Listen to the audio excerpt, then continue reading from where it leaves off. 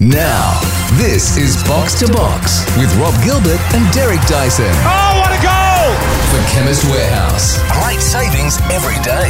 And Hoyt's Herbs and Spices. Changing the mood of food. Absolutely fantastic!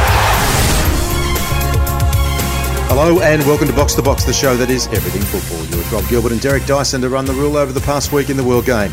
First edition news with all the latest on the Socceroos and Matildas with Willem van Denderen shortly, as my usual co-host Michael Edgley takes a week on the bench.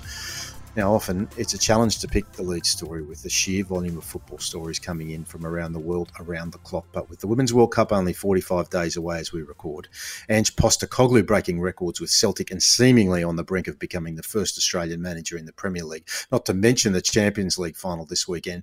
This week, it's about as tricky as it gets. But when David slays Goliath in the domestic A-League Grand Final, there is only one place to start, and that is, of course, the Central Coast Mariners schooling the Premiers in the Championship decider. Of course, we all know the controversy around the decision to play the grand final in Sydney. That discussion will continue. But on the night, the smallest club, and no less than a community club, had to turn up and take on their might and their resources in the domestic representative of one of the world's largest football organisations. Not only did they turn up, they slayed the giant. So to talk about it and what the result means for the local community specifically and the competition more broadly, a man who's been with us since the beginning of this show, nearly 400 episodes ago, no less than the diehard Mariner himself, former chief football writer of The Australian. He is in retirement now, so we'll ask you to bear with us. The line quality might not be outstanding, but the quality of our good mate Ray Gatt certainly will be. Then going from one extreme to the other with another foundation contributor to the show, The Athletic's Rob Tanner. We were fortunate to find Rob at the Leicester Mercury back in 2015 when the improbable story of the Foxes was unfolding. And over the years since, we've charted their ups and downs with Rob. Well, it doesn't get more down than relegation in the past week. We hope to follow their return to the top flight from the ground up with our mate. And how did it get to this? What do they need to return to football's elite? We'll talk about that all with Rob during the show this weekend. We will wrap it up with World Cup Corner. Now, Derek, absolutely bumper week. The A-League Grand Final, yeah, it's not something that many football competitions around the world, if any, really have as the sort of the crescendo of the competition. But it is what it is in this country, and what a ripping outcome for the Mariners it was. Yeah, I'm glad that there was a big shock in one of the finals over the weekend. Obviously, we had the FA Cup final, and when Gundogan knocked in a goal after 12 seconds, the writing really was on the wall. But this game really just obviously leapt off the page, and I know that there was frantic activity in our WhatsApp group trying to work out whether it was actually a real score and did it actually happen. So fair play to the Central Coast Mariners. In my indoctrination to Europe, to the great game here in Australia, I thought there was a bit of a joke. You know, they had Usain Bolt. There was all sorts of other antics around the club, but they're a proper team now, aren't they? And we were talking about how Melbourne City left Willem a bit cold. I think it was last week. Well, but also seemingly this unbeatable machine in Australia. Well, just goes to show that the little guy can upset the apple cart occasionally, Rob. Yeah, they can, and they did get a bit of a leg up, and Willem, I'm sure you're going to go through it in a moment. The fact that the grand final was played in Sydney, we all know the controversy, as I mentioned earlier, around that and how it came about. But it's pretty hard to argue Willem against a 6-1 result. No, they most certainly are the champions in every sense of the word, Rob. And it was a Jason Cummings hat-trick which led the dismantling. Cummings, second chance, 1-0, Central Coast Mariners in the 20th minute. He might be about to leave for India and become the Cumdog millionaire, but he's got unfinished business with the Mariners first. Nice bit of commentary there from Simon Hill. The win comes a decade after their maiden championship in 2013. For City, it's a third grand final loss in 4 years.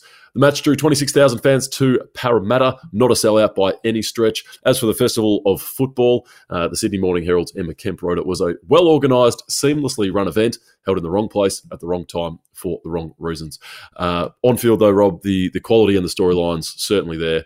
A fitting farewell for Cummings. He's almost certainly heading off to India, and a nice reward for Danny Vukovic, who bookends his career, having started at the Mariners and having a day to forget, even though we remember it all these years on in the 2008 grand final. To see him now an A-League champion with the club where it all started for him is a nice result, most certainly. Yeah, well, it's for the Mariners. It's one of the stories that that the A-League really needs to start to set its own narrative again. Obviously, the Australian professional leagues are trying to do what they can to make the competition work from an economic point of view by making decisions like the one they did to sell the grand final to Destination New South Wales, and inevitably, outcomes are going to occur where the disparity is writ large. I mean, they did get lucky this year with the Mariners being only up the road from Sydney and being able to bring 20,000 people down. But on the flip side, the fact that the Melbourne City fans were probably sitting there in the grandstands in the pretty small numbers that they were there, and when thinking what might have happened at 2-1 at half time, if they were playing at Amy Park. Yep, the momentum shifted. The pendulum was never going to swing back after it. It swung as dramatically as it did in favour of the Mariners. Could the result have been different? Well, I don't think it would have been 6-1, that's for sure. And I think if you're a City fan right now, then maybe the league's lucky that it wasn't Victory or Adelaide United who were on the end of a similar thumping, because the noise would have been a lot more prolific. There's just not that many Melbourne City fans to complain about it, is there, Will? Well, the Mariners haven't won at Amy Park in over 10 years, so it most certainly wouldn't have been a factor. The scoreline in the end hurt City. They weren't that bad. They were in this game for a long stretch at 2-1 down and playing as the trailing team, but they were on the front foot for large periods. They lost their key man, Valen Berisha, who was exceptional in the second semi-final, or the second leg of the semi against Sydney FC, and taken out by Vukovic early. So they really did lack him as the game went on, even though his replacement did come on and score. We'll go through the sort of minutiae of the match in later in the week on stoppage time. But the quality of the storylines and the quality of the goals, I think, did the league justice. Whether a few of those big picture decisions around it did the match justice, I'm not sure at all. Big congrats as well before we move on from the A leagues, as they call it, to Craig Goodwin and Alex Chidiac, Johnny Warren and Julie Dolan medalists this season. Goodwin with an all-time season. That'll never be forgotten, what he's managed to do with club and country this campaign. And for Chidiac, who I can't believe is still only 24, she's revived her career and she's got a big winter ahead, you'd suspect, with the Matildas. So a hearty congratulations to both. The BBC and The Age, among other sources, are reporting Ange Postecoglou's move to Tottenham is imminent. Ange wouldn't entertain speculation as his Celtic side completed their 8th treble in history on Saturday. 3-1 winners over Inverness Caledonian Thistle in the Scottish Cup final. As we record, Fabrizio Romano, Derek, who is a heavy hitter in the transfer space, has tweeted a 2-year deal with an option to extend has been agreed. It's now just to reach consensus with Celtic. Yeah, it's progressed really quickly, hasn't it? Quicker than I thought it would. Usually these things are a saga and they take all summer to sort out, but it seems that despite all of the coyness of Ange, that this move to Tottenham really attracts him. And why not, I suppose, because, this is the so-called best league in the world. Probably not going to have a new manager at any of the other so-called big teams anytime soon. And Tottenham, is potentially a project that Ange can get behind. He's a bit of an underdog story, a tale of underperformance. And of course, he took over Celtic when they were, 21 points behind Rangers in the league, and obviously managed to do that. Obviously, the challenge here is very, very different. There are no easy games in the Premier League. He's obviously got the potential problem of Harry Kane leaving and players kind of in the autumn of their careers. There's rumours that he'll bring Furuhashi and other players down from Scotland. I don't know whether if they're good in Scotland, whether they'll be top of the Premier League grade. He certainly won't have European football to worry about for the first season. That could be seen as a good thing, as he doesn't have a fixture congestion issue to deal with. But this has been a graveyard for a lot of good managers, guys. And I'm trying to be as balanced as possible here as an Arsenal fan. But, some fine managers have gone to Tottenham and it hasn't worked out for them. I just wonder, Rob, if you think that there's something different about Ange that could be the difference maker for Spurs this time around. Yeah, well, that's what we're about to find out, isn't it? I mean, the fact that he may well be without Harry Kane. It seems that Real Madrid with Karim Benzema going to Saudi Arabia are all over him. Hugo Lloris, again, you say he's in the autumn of his career, and he is. He's making the sort of noises that suggest that he's going to be moving on. But I guess the storylines over Ange's career that we look forward to make comparisons to at the highest possible level are getting an Australian team to perform above its level, to qualify for a World Cup is probably the nearest storyline we can. I mean, as you are one of many to refer to the Scottish Premiership as a farmers' league, but it is still the type of competition that gets noticed, and whilst Celtic and Rangers might be the only two genuinely competitive clubs in that comp, you still got to go ahead and win it. And there's the pressure of coming into a club like Celtic when they were as low as they were and turning it around and getting that record-breaking treble that they ultimately achieved. So, Jose Mourinho couldn't do it, and Antonio Conte couldn't do it, but they came in with legacies already ready-made. Ange Postecoglou is looking to create one. So, who was Arsene Wenger before he became Arsene Wenger? I guess that's the question. Maybe we're about to see the rise of another club manager of that kind of stature that emerged out of effectively nowhere. Yeah, Derek, you're right to point out that there are no easy games in the Premier League, but I think reflection of the Scottish League and its quality aside, as I've said many times, he's a whole-of-club manager and he's turned that joint around from broken to tip-top shape. So how exciting. Whether he gets there or not, whether it's another club, what a journey this guy's taken us on as Australian football fans, and long may it continue. I think he's ready and he's never going to die wondering, as we know. We'll roll on to Socceroos and Matilda Central for the Green and Gold Army. A reminder that the 2024 Men's Asian Cup is just over 6 months away, and if you want to be there, now is definitely the time to register your interest. Head to gjatravel.com.au. And the Socceroos are in action next week, the 15th of June. That's a Thursday night at 10 p.m. Australian Eastern Time. And Arnie, I'm sure Rob's had a big cheesy grin on his face this week. He secured the services of Alessandro Cercati, a 19-year-old centre-back at Parma, who's eligible to play for Italy. But Arnie's been on his case for a long time. And this week he's given the tick of approval that he will be a Socceroo. In Olyroos news, the Maurice Revello Trophy, tournament rather, is upon us in France. This is normally an under-23 tournament. It's being held to help countries in their prep for 2024 Olympic qualifying. Tony Vidmar is the cockroach. We're going to play Qatar. We're going to play Mediterranean Select, which is made up of youngsters from 4 nations in the region, and Mexico to start. Exciting times. Both the Qual boys are in. Jacob Farrell and Nectar Triantas are heading there following the A-League granny. And Cameron Perpion is also in after his recent Premier League debut, Rob. So the Vidmar brothers continue to give to Australian football in spades. Yeah, they do. I mean, they're legends in their own right, and that's the sort of opportunity we need to see young guys getting if they're going to continue to become part of that success of the national side in years to come. As we call it, the depth is critical, obviously, to performance at the top level.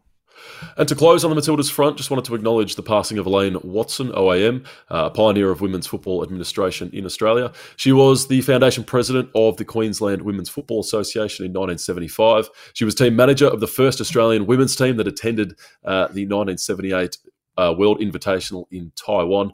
Just a couple of many groundbreaking efforts, which are nicely detailed by Football Australia in their post. Watson was the first person awarded life membership of the Australian Women's Soccer Federation, and she's been thanked by Football Australia for her many years of selfless service and remembered as a true matriarch of Australian and women's football. Yeah, well said, Willem. And in a year where we're a little over a month out from the Women's World Cup, it's a well-remembered legacy that you give tribute to, mate. So, well said. Okay, we'll stick around after the break. Speaking of legacies, one was built upon over the weekend. The Mariners winning the grand final, and our good mate Ray Gatt, he's in retirement now, enjoying life up on the Central Coast, and we know he gets at the Gosford Stadium. I know for a fact that he headed down to Parramatta to watch that grand final with hope in his heart, and he left with the joy of victory. And whilst we don't have the perfect line to set up Gaddy with, we know that we'll listen carefully to his words and enjoy the joy that will come out of the great man as we reflect on the win of the Mariners against Melbourne City in the grand final on Saturday night. That is next on Box to Box. Hey, Willem, it's time to talk Chemist Warehouse. Fragrances this week, I believe, Rob. Exactly, mate. Get your favourite scents for less at Chemist Warehouse. We did talk about some of these last week. The Hugo Boss Orange, 50 mils eau de toilette for $29.99. The Ariana Grande Cloud, 30 mils eau de parfum, $39.99. And I think that you'd go really well with this. The new and exclusive Guy Sebastian Embrace for 125 mils eau de parfum, $49.99. That's affordable, and I'm sure you know the great Guy. He's a style master. Yeah, and if it smells half as good as he sounds, and Ariana as well, we'll be in business, Rob. Exactly. And Derek, last week you told us you'd visited Mont Blanc, and you, I'd imagine by now you've dropped into Chemist Warehouse to buy some of that Mont Blanc Legend 100 mils for $59.99. Yeah, I absolutely have, Rob, and it's been very good at keeping the mosquitoes at bay as I walk around the house. Yes, I'm sure it'll do more than that. If you were a single man, it'd attract some beautiful women as well. But you're a very happily married man right now, so you don't need that to do that very job. If you also want to look for a different fragrance, you might try the Jimmy Choo Urban Here 100 mils for $79.99. The Victor and Rolf Spice Bomb 50 mils $89.99. And Chemist Warehouse, the great savings, Willem, they are every single day. Box to Box. Can you believe it? For Chemist Warehouse. Great savings every day. And Hoyt's Herbs and Spices. Changing the mood of food. And this could be the most crucial goal of all. Yes, this is Box to Box. Now, as I said off the top when we started this show back in 2015, one of our very first guests 400-odd episodes ago was Ray Gatt from then the Australian, former chief football writer of the Australian, appeared with us many times, talked about lots of things in football, in clubland, across the A-League men's and women's and our international representatives. But in recent years, he's started to ease himself into a little retirement with lots of comments getting out there on Twitter still. But one thing that doesn't leave our good friend Ray Gatt is his passion for the Central Coast Mariners. And he was there on Saturday night at Parramatta Stadium to watch them lift the championship ground. And Gatty, have you come down from what must have just been an incredible high yet, mate? Just now I'm starting to get down, getting back down to reality. Look, it was a great night, an absolutely wonderful night. And, great occasion for Australian soccer, to be honest, after all the dramas we've had and all the criticism of the APL. Something went right for them at last, and the Mariners delivered for them. Yeah, they absolutely did, Gaddy. And I mean, look, out of the blocks all those years ago, the Mariners were one of the most competitive clubs in the competition. It all looked like it was coming together for the small club against the bigger, then bigger clubs of the competition. But it fell away over the years. We all know the stories of the hard times and the challenges, and whilst it's easy to criticise probably the lowest moments of who would have thought Usain Bolt would be involved in the lowest moments, but the club was attempting to do something to reboot itself, but Alan Stajic was the first coach to start the club back on this journey, picked up by Nick Montgomery. And as he said on Saturday, this is a family club. It's a community club, and I think one of the great quotes was, when you got players like Harry Steele and Jacob Farrell 10 years ago, they were in the stand cheering us on, and today they're on the pitch in the grand final. That pretty much says it all, doesn't it? Yeah, you summed it up perfectly, Rob. Look, as you say, the Mariners were one of the early successes of the A-League. They made 3 grand finals, and two under Laurie McKenna, but probably a little unfortunate to lose both. And then Graham Arnold came along. They lost one under him, but then they won their very first one under him. And times were good. The crowds were fantastic. And then, as you say, things started to go haywire. The club fell into disarray. What was it? I think it was 3 out of 5 wooden spoons, including 2 in a row. There's talk of disbanding the club. There's talk of moving them to North Sydney Oval, or moving them to who knows where, and to Canberra. And, it was really dire times there. And then things started to change a little bit. As you say, Alan Stajic came along, and he started the revolution. And Nick Montgomery has carried on unbelievably well with the club. And look where they are now. What was 26,000 at the grand final on Saturday night, and 25,500 of them were Mariners fans. So the club's come a long way in the last 3 or 4 seasons, and it's good to see. And fingers crossed it can continue on in the future. And Gatty, for our listeners around Australia and even around the world, we know we count many listeners who tune in to the podcast from countries across the globe. You and I are boys from the western suburbs of Sydney. I mean, it's rugby league heartland, where the school that we went to and grew up in. But there was always a heartbeat, a strong heartbeat of football in that community. And you live on the Central Coast now, and my family spent our summer holidays on the Central Coast, whether it was the Entrance, Terrigal, Baddo Bay, Booker Bay, Berkeley Vale, you name it. I mean, anyone who is familiar with the Central Coast will know all of those suburbs. And it's a beautiful part of the world, but it's a part of the world that's morphed into a community that punches above its weight in its own right. But, it hasn't had a lot to be proud of on the sporting field in recent years. And there's no other club that represents the Central Coast in any national sporting competition. So when the depths were being plumbed and the club was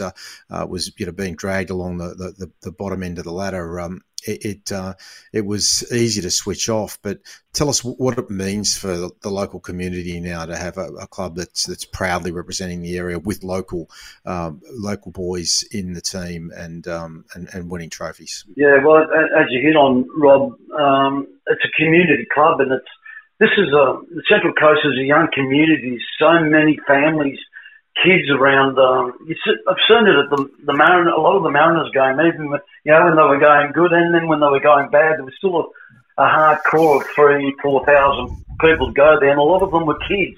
And those kids need something to follow, and a lot of them have taken the Mariners to their heart. And if you're out there on Saturday night, you just would have seen so many families and so many kids wearing the Mariners jerseys and scarves and stuff like that. So, and the Mariners have been smart. They've tried to build on that community focus, and I think it's hit the right note. I don't think there's any other club in the A-League that has the same sort of community feel that the Mariners have, and I think that's pretty much on point and what the Mariners are about, and it's something that's going to hold them in very good stead for the years to come. Ray, what does it do for the history and the culture of the club to witness the full-scale or full circle arc, I should say, of Danny Vukovic? 2008 grand final ended in disgrace for him when he was a young man. He's been away. He's won domestic titles with other clubs. He's won silverware abroad. He's gone to World Cups with the Socceroos. Now he wins it with the little club that gave him his chance first up. So how important are stories like that in establishing clubs and history? Look, the Danny Vukovic story is typical of the Mariners. A lot of Mariners stories, to be honest. It's all about fairy tales, isn't it? Danny certainly had his ups and downs, and to see him celebrate the other night, you could see what it meant to him. The fact he came back to the club was absolutely fantastic, and I think he's been a huge influence on the club, and I think he typifies what the Mariners are about in the community and the community aspect of it all. And, hopefully he'll be around a bit longer because he's got a lot of experience and he's got a lot of heart and a lot of soul. We occasionally hear the refrain about the A-League that our league is more valued abroad than it is here. And I think a more recent hero in Brian Kaltak and his story probably represents that. He's Vanuatu's first professional footballer at age 29. 6,000 people watched the match at Freshwater Stadium in Port Vila in his homeland. Prime Minister Kalsakau attended the match. This is a fantastic story and one that we as a game are, cock a hoop about. We celebrate it. But the average, even, the engaged casual Aussie sports fan probably wouldn't have a clue that it's just gone on. So you've spent your life in media and sports media. How do we go about leveraging and disseminating a story like that more widely? Well, obviously it's up to the A-League powers that be to get those stories out. Unfortunately, the media landscape in Australia, especially the football media landscape, has thinned out badly over the last 3 or 4 years. A lot of guys have moved on and haven't been replaced, and the media here don't seem to still haven't grasped the concept of Australian soccer and the A-League, and which is a shame because the Kaltak story is one of the best ones you'll ever find. As you pointed out, 29-year-old from Vanuatu, came here a couple of times and no one wanted to give him a chance, and the Mariners saw something in him and gave him that chance, and look what he's done. He's become a national hero back home. So it's brilliant. Those stories, we've just got to keep pushing and pushing and pushing, and the Mariners will do that because they're a sort of club that will give players like Brian Kaltak a chance, and the more chances you give the players like that, the more chance you've got of succeeding. And Rob spoke about the heartbeat of the region punching above their weight on a national scale. The next chapter is that this goes international, qualified for the AFF Cup, which is the second tier of Asian competition for next season. And that might actually work in their favour. I mean, the Champions League is a really big beast these days, and it's hard to compete in, but they'd really fancy themselves, I assume, to go on and really challenge in that second tier of competition. So more chapters to come, Ray. Yeah, absolutely. We'll put them into the frame, attracting interest from overseas. It's a great opportunity for the club. I think the last time they qualified for Asia was under Graham Arnold, and they actually made the second stage of the Asian Champions League, which was a massive feat. But look, the Mariners are a club that don't have a huge budget. They certainly fight above their weight. And it'll be a tough one for them, but it'll be a huge learning experience, and the more experience they get in those conditions, the better. But as we saw against Melbourne City, a giant club with so much money behind them, the Mariners can do anything they want. Ray, before we let you go, I just want to touch on one of the, for me, most uplifting moments of the entire grand final.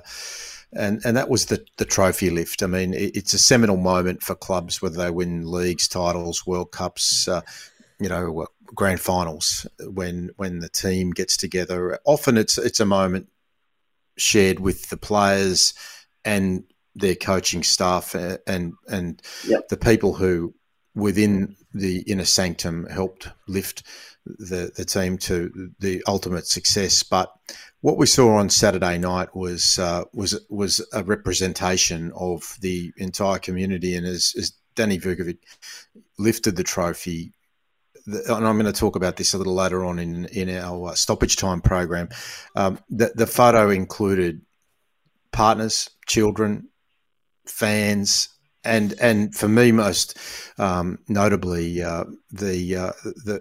the members of the One Culture Mariners program, the all-inclusive football program for people with various abilities and disabilities, complete with some fans in wheelchairs. I mean, that is the culture full circle and writ large right in front of your eyes there, isn't it, mate?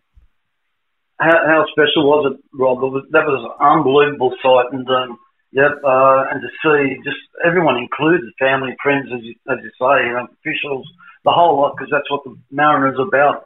I particularly like seeing Jake Banks, the guy you mentioned in the wheelchair out front and centre. That was absolutely brilliant because the players absolutely adore him, and he's such a huge part of the club, and the club's always looking after him. And I think that's a great template for the future for other clubs who win the championship. It's not just about the players and the officials. The families behind the players. They sacrifice a lot, and the Mariners understand that. They understand that in a big, big way, and I'm sure that's the way the league. I think that's the community factor. Yeah, exactly. And as anyone who listens to this show knows, I have my little 18-year-old man, Alexander, lives with cerebral palsy in a wheelchair, and when he sees things like that, as I've said in the past, it's the words are cheap. Actions are what it's all about, and when someone like him sees people similar to him represented and taking centre stage the way that the Mariners showcased their fan base on Saturday night. It's absolutely, Rob. 100%, Rob. Yeah. All right, Gaddy. Well, mate. It's beautiful stuff, mate. So. Champions of the A-League, mate, 6-1. The Mariners, who would have thought, mate, you never would have picked it against the three-time back-to-back premiers, Melbourne City. Their conversation, it will be parked for another day, but it's all about the Mariners right now, mate, and you just soak it up and enjoy it, mate, and you get to enjoy it for the next 12 months, mate. They can't take this one away from you. No, absolutely, I will. Rob, you know me. I'll enjoy every single minute of it.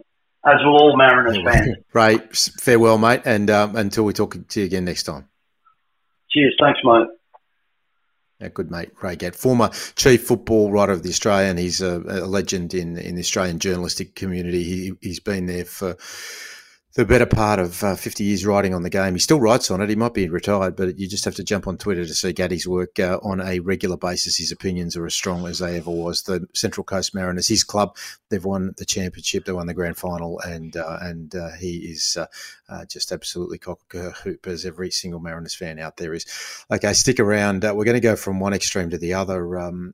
Another man who joined us at the beginning of this podcast, Rob Tanner, then of the Leicester Mercury. Sadly, we've seen the club that he charts the fortunes of plumb to relegation. And we're there for the good times, and we intend to be there during what hopefully will be the re-emergence of that club. But it starts now, and after the break, we'll talk to Rob Tanner about what it took to get here and what it'll take to get back to the top flight. Next on Box to Box.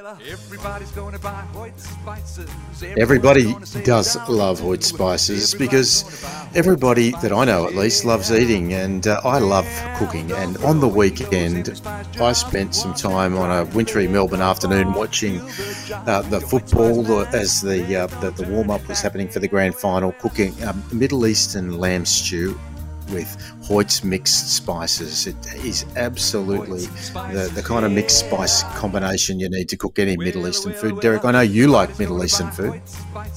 Yeah, absolutely, and I do love the way that they do lamb, the way they get it to fall off the bone, and of course getting that spice mix right, Rob, is key to any of those tagines or any of those beautiful foods that you can get from that part of the world.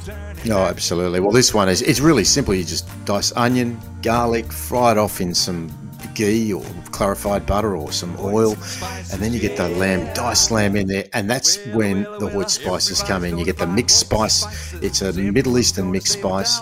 You put in a good couple of tablespoons in there, some beans, string beans, cut down to about 1 inch in length. Fill it up with some boiling water, about 2 or 3 tablespoons of tomato paste. Let it boil in your pot and simmer for about 3 hours. Serve it over rice with some plain yogurt. Absolutely delicious. Willem, does that sort of thing turn you on? Yeah, and it sounds like it couldn't be easier, Rob. I think I'll be hitting rewind 15 seconds a few times to go through that recipe over the next week, and I'll have a review this time next week. Outstanding. It is absolutely delicious. And remember, refill all your empty spice jars with Hoyt's value packs. You'll be happy with Hoyt's at Coles Wars and all good independent supermarkets. Box to Box. Can you believe it? For Chemist Warehouse. Great savings every day. And Hoyt's Herbs and Spices. Changing the mood of food. And this could be the most crucial goal of all. Yes, this is Box to Box. So we go from the highs of the Central Coast Mariners winning an unlikely grand final against Melbourne City to the lows of Leicester City, the Foxes. When we started this show back in 2015, we charted the rise and rise. It was just gobsmacking as week after week the Foxes just got closer and closer and eventually won the title. It was incredible. And there was even a book written about it called 5,000 to 1. And the man who wrote that book is our good friend who we met at the time, who was then at the Leicester Mercury, but is now with the Athletic. And as we've said a number of times, has introduced us to so many of our guests on this show over the journey. Rob Tanner. And Rob, welcome to the show, mate. I think we were there for the good times. It's now time to be there during the tough times. Yeah, absolutely. And it doesn't get much tougher than this, certainly in the time I've been covering the club, 13 seasons. And I started when they just got back into the Championship from League One, which was their lowest ever position in their history. So to see that incredible rise over the years has been astonishing. And equally astonishing to see the decline this season, because quite simply nobody saw it coming. And you say nobody saw it coming for good reason, because not only did Leicester City win that title, but it wasn't just a one out. They went on to win the FA Cup final, and they should have played in the Champions League on at least another 2, even 3 occasions. But for some late season slip-ups under the management of Brendan Rodgers. But am I right in saying this all stems back to financial mismanagement and the inability of the club to bring in fresh players for this season? Because as an observer, one thing that I did notice was that Jamie Vardy was brought in late. He wasn't starting for a lot of the season, and he was, to me, he encapsulated that Leicester was still playing off past glories when he wasn't able to win them those critical points in those last handful of games. Well, I think there's a multitude of issues that have combined to lead to this point. COVID was a massive one for Leicester City. It severely damaged the finances of King Power, the parent company. Their business is tourism, and no industry was hit more than tourism during the pandemic. But that sort of the timing of that really affected them because, as you say, they were challenging top 5. They finished top 5 2 seasons running. Before that, they were 9th and 9th, and then last season 8th. So that's top 10 finishes 5 years running. They were challenging for Europe.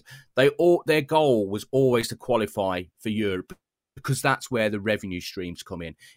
You're right. I mean, the dropping out of those Champions League places 2 years running did affect them. Their sliding doors moments, because if they got into the Champions League, the wealth they would have brought in would have been incredible for them. It would have been their blueprint pushing forwards. They dropped out, and they're significantly less in the Europa League and the Conference League because the problem was they were spending more on wages, new contracts for those players, spending more on transfer fees, and their expenditure was rising all the time. And COVID blocked their revenue, stopped their revenue from growing.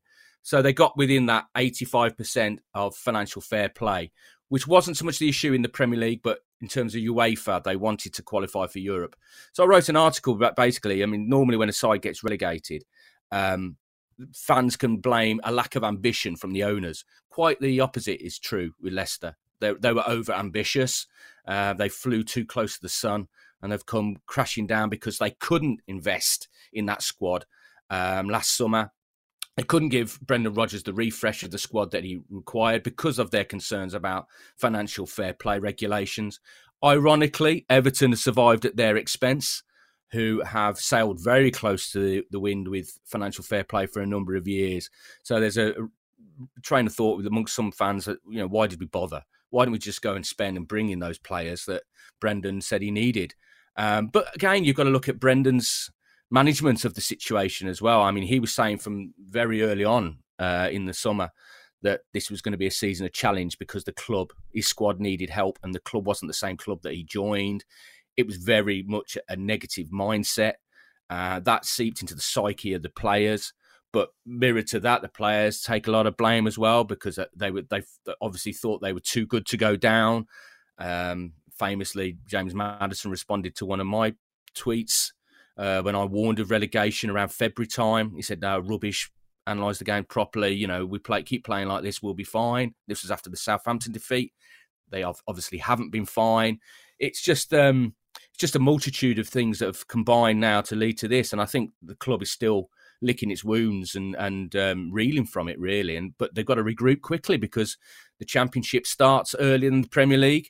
Ironically, they've organised a couple of pre-season games against Tottenham and Liverpool in Singapore and Bangkok to promote the Premier League. They're not in the Premier League now, they're in the Championship, and the Championship starts the weekend of the 5th of August. So they haven't got a manager at the moment.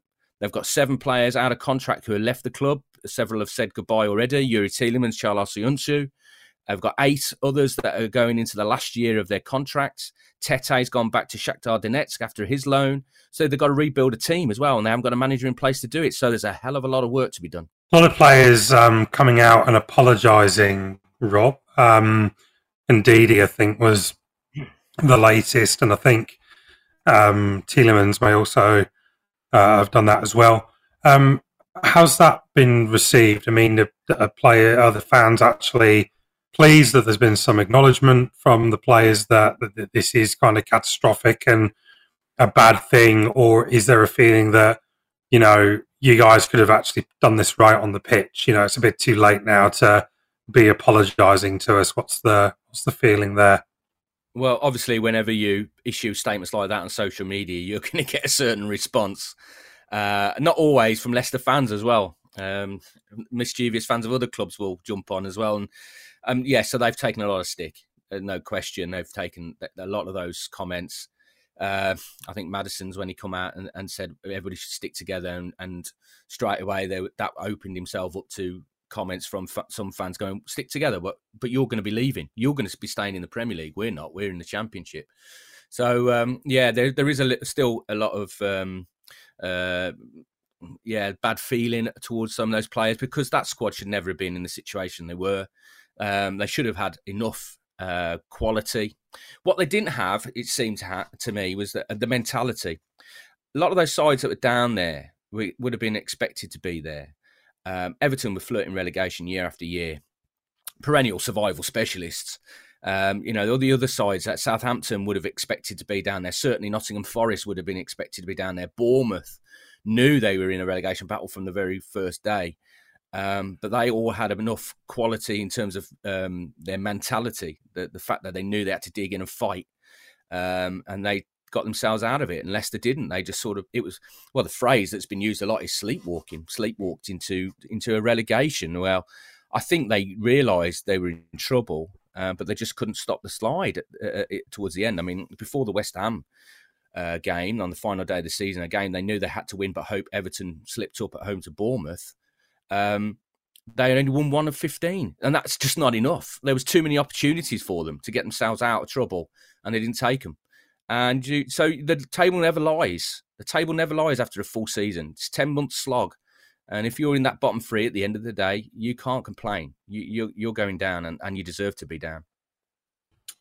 Well, the manager is going to be the person that's going to have to pick whatever remains of this squad, as you said, Rob, back up. And reading newspapers over the last 24 hours, the name that's emerging is Steven Gerrard. Feels kind of rather predictable that he's back in the conversation. Are Leicester fans excited by names such as Steven Gerrard? No, it'd take a lot to get them excited at the moment. As I said, they're still reeling. I think this job needs somebody with experience, a stabilising influence on the football club. Otherwise, it could go. We've seen it with Sunderland. You could go the other way.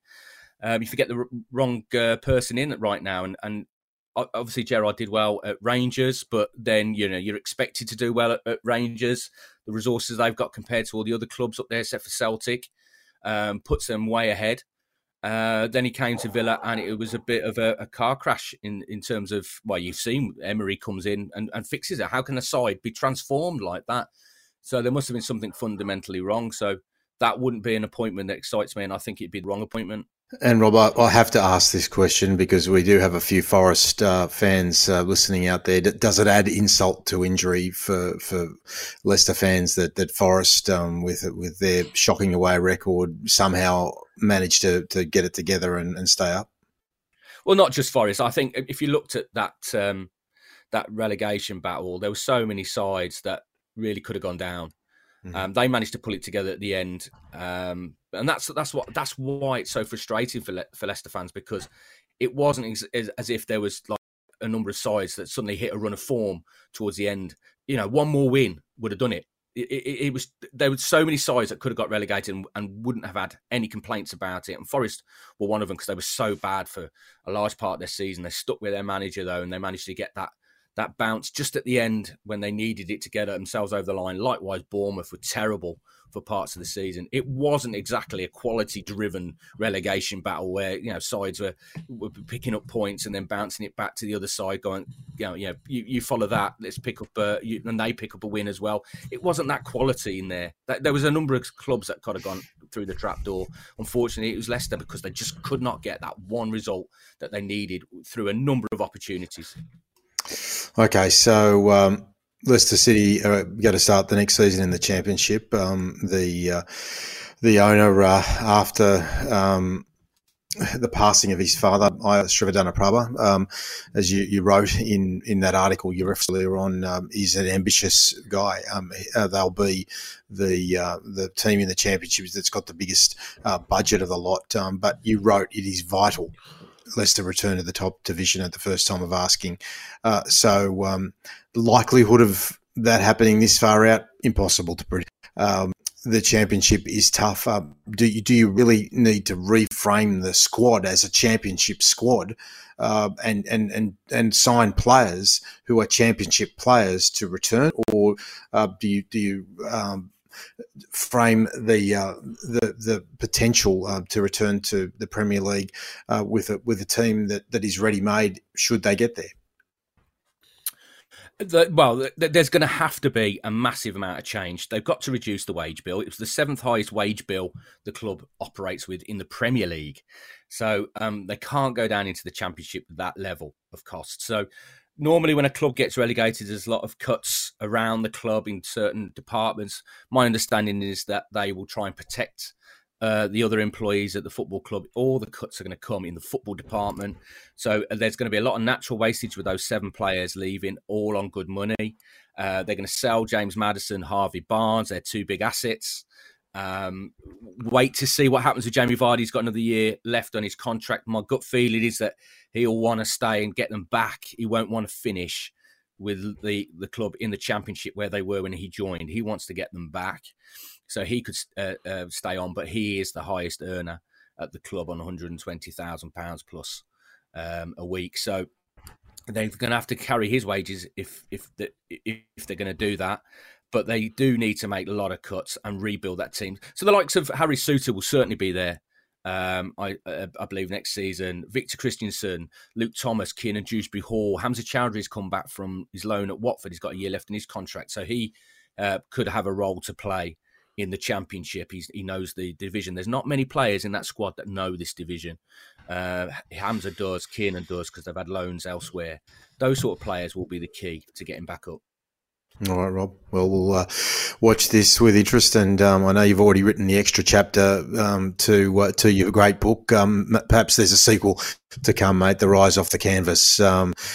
We'll be fascinated by the way that it plays out, but it just feels like, given the fairy tale roller coaster circus, whatever you want to call it, that has been the Leicester City ride over the past decade and a half. There still feels like there's a couple of chapters yet to be written, mate. So I reckon you're going to be something going on at Leicester City. There'll always be a story there somewhere, mate. If you're not finding king in a car park or winning a Premier League, mate, there's always action happening in Leicester, mate. Hey, Rob, thanks again, mate. It's always great. We can keep talking, mate, as we chart the journey. Whether it's watching Leicester or any other football stuff that we'll have a yarn to you about, mate. You stay well. Cheers. Thank you. Rob Tanner from The Athletic. Okay, that's the Foxes for the time being. We'll keep abreast of that story as it plays out. But next, we're going to talk 45 days out from the Women's World Cup. It's World Cup stoppage time next on Box to Box. Box to Box. Can you believe it? For Chemist Warehouse. Great savings every day. And Hoyt's Herbs and Spices. Changing the mood of food. And this could be the most crucial goal of all. This is Box to Box. Great chat there with our good mate Rob Tanner. He's just, for me, one of the most engaging speakers on football. If there's anyone who knows his subject matter, it's Rob. He really did explain that decade and a half nearly of Leicester. So, it'll be great to keep talking to him as the story plays out and continues in the next season. But it is time to talk World Cup a corner, women's style. A little over a month left before the tournament kicks off, and we're starting to tick some boxes now, aren't we, Willem? With the final pieces of the puzzle being put into place around the picture of the tournament. And the host broadcaster in Australia is the Seven Network. So we had the broadcast team announced in the past week. Yeah, and if the Paramount Plus debacle has taught us anything, it's that the action on the pitch is as important as the broadcast is as important in delivering the product as the action on the pitch at times. And Channel 7 have a bit of a funny checkered history with our game in Australia. But moving forward, turning a new page, they've got the highly sought-after Women's World Cup rights. And as you say, we now know who's going to be fronting the coverage. And I think it looks pretty good, Rob. Mel McLaughlin and Bruce McAvaney to lead it. Mel has, over the years, earned a great deal of respect in the football public for her coverage of the game. And Bruce, I think it's fair to say, has a great deal of respect for covering pretty much everything else. Adam Peacock, David Bashir, we know very well. Matildas, Elise Callan-Knight, Heather Garriock, Grace Gill, and then Emma Freedman as well will be on special comments. I think that looks pretty good. Yeah, I'm happy with that. I think if there's one person who in Australia you would want to head up an event to give it that prestige, it's Bruce McAvaney. If Bruce takes on something, he does it well. We know that Bruce will have committed to memory just about every stat there is from not only Australia but every single country that performs that turns up to play in the competition. Insofar as the female representation, clearly, obviously critical. Mel McLaughlin, again, one of the best presenters in the country. Insofar as sport in general, Elise Callan-Knight, sadly for her, she's not going to be on the pitch. But I read an article, was one of the first things she did when she realised she wasn't playing was to ring a manager to see how she could get involved. Grace Gill is an outstanding commentator, special comments in her own right, and Heather Garriock, as we know, she's been on our show many times. 130 caps, 20 goals for the Matildas. She is as good as there is. And then in terms of the other commentators, Adam Peacock, he's a passionate and interesting speaker on the subject. Emma Freedman. I think Emma's a good broadcaster. Don't know what she knows about football, but we'll find out. Derek, as far as you're concerned, we've discussed this a number of times. Your profession is broadcasting. When it comes to showcasing an event like this to a nation of people who are not necessarily experts on the game, let alone the women's game, their preferred competition in a lot of cases in this instance is AFL football. They're going to need to be educated about this. I mean, it's a tricky proposition for Seven to broadcast and present and make sure that they keep the viewers engaged. I just think people will gravitate towards this, and I keep telling people, you don't realise how close this is, but once we're in the middle of this thing, it's just going to be all-encompassing. And I think it's a great opportunity for all of that talent on the panel there to cultivate a name and a reputation for themselves. And you're absolutely right, though. I think most Australians have a notional feeling around what Socceroos football is through kind of historic markers, but they've got less of those for the women's game. At the end of the day, it's the same game, it's the same objective, and but they're going to have to get the right balance there.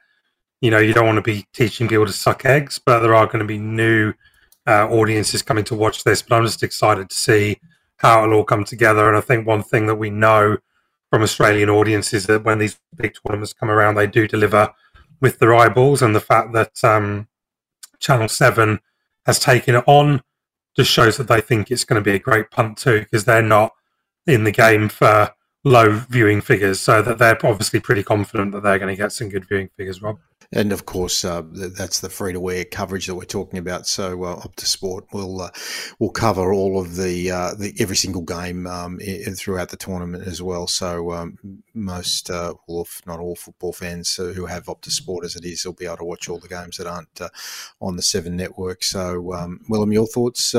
To sort of wrap this particular point up, you're a rising sort of person in the world of sports media. You don't just watch anything just for the sake of watching it. It seems like a pretty good group of experts to set up this coverage.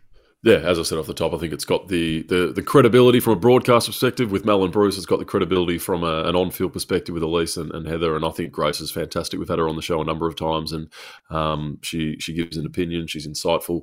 I think and Daniel McMurray's not involved here, but I think those two, as sort of younger special comments people out of our domestic football leagues as players into broadcasters, are two of the very best coming through. So, no, I think it's really good. Just a call to action to close. We've spoken a lot about tickets over the past couple of months. It's good news. So Tuesday, June the 6th, which is most likely today or yesterday as you listen, FIFA have released more tickets for all matches, having reviewed their inventory. So an extra 250,000, which seems large, but I did double and triple check it. 250,000 tickets up for grabs for the tournament. To this point, residents from over 150 countries have bought tickets. So that in itself, that last little point there shows what a bonanza and what a celebration of the game this is going to be, Rob. As you say, just over a month to go.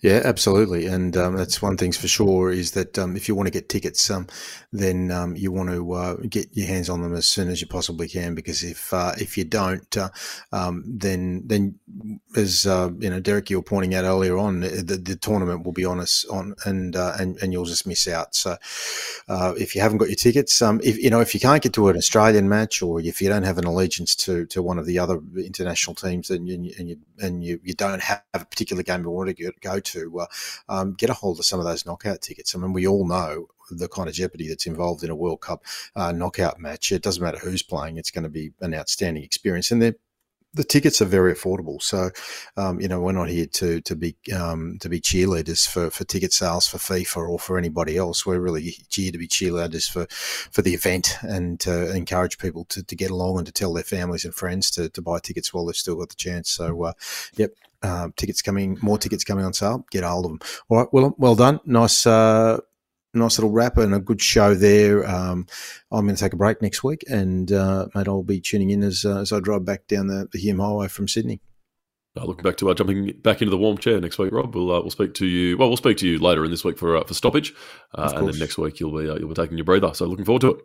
Excellent, Derek. Thank you again, mate. Cheers, gents. And Damo, as always, mate. Thank you for putting this show together. And to you, our listeners, thank you for tuning in as you always do, and to make sure you imploring you to subscribe to Box2Box, to Stoppage Time and Offside. Please leave us a lovely review where you can. As all good podcasters say, we've got to be self-promoters here, and we've got to get our listeners out there to jump on and give us reviews for the show, so we can get the program out to as many people as possible.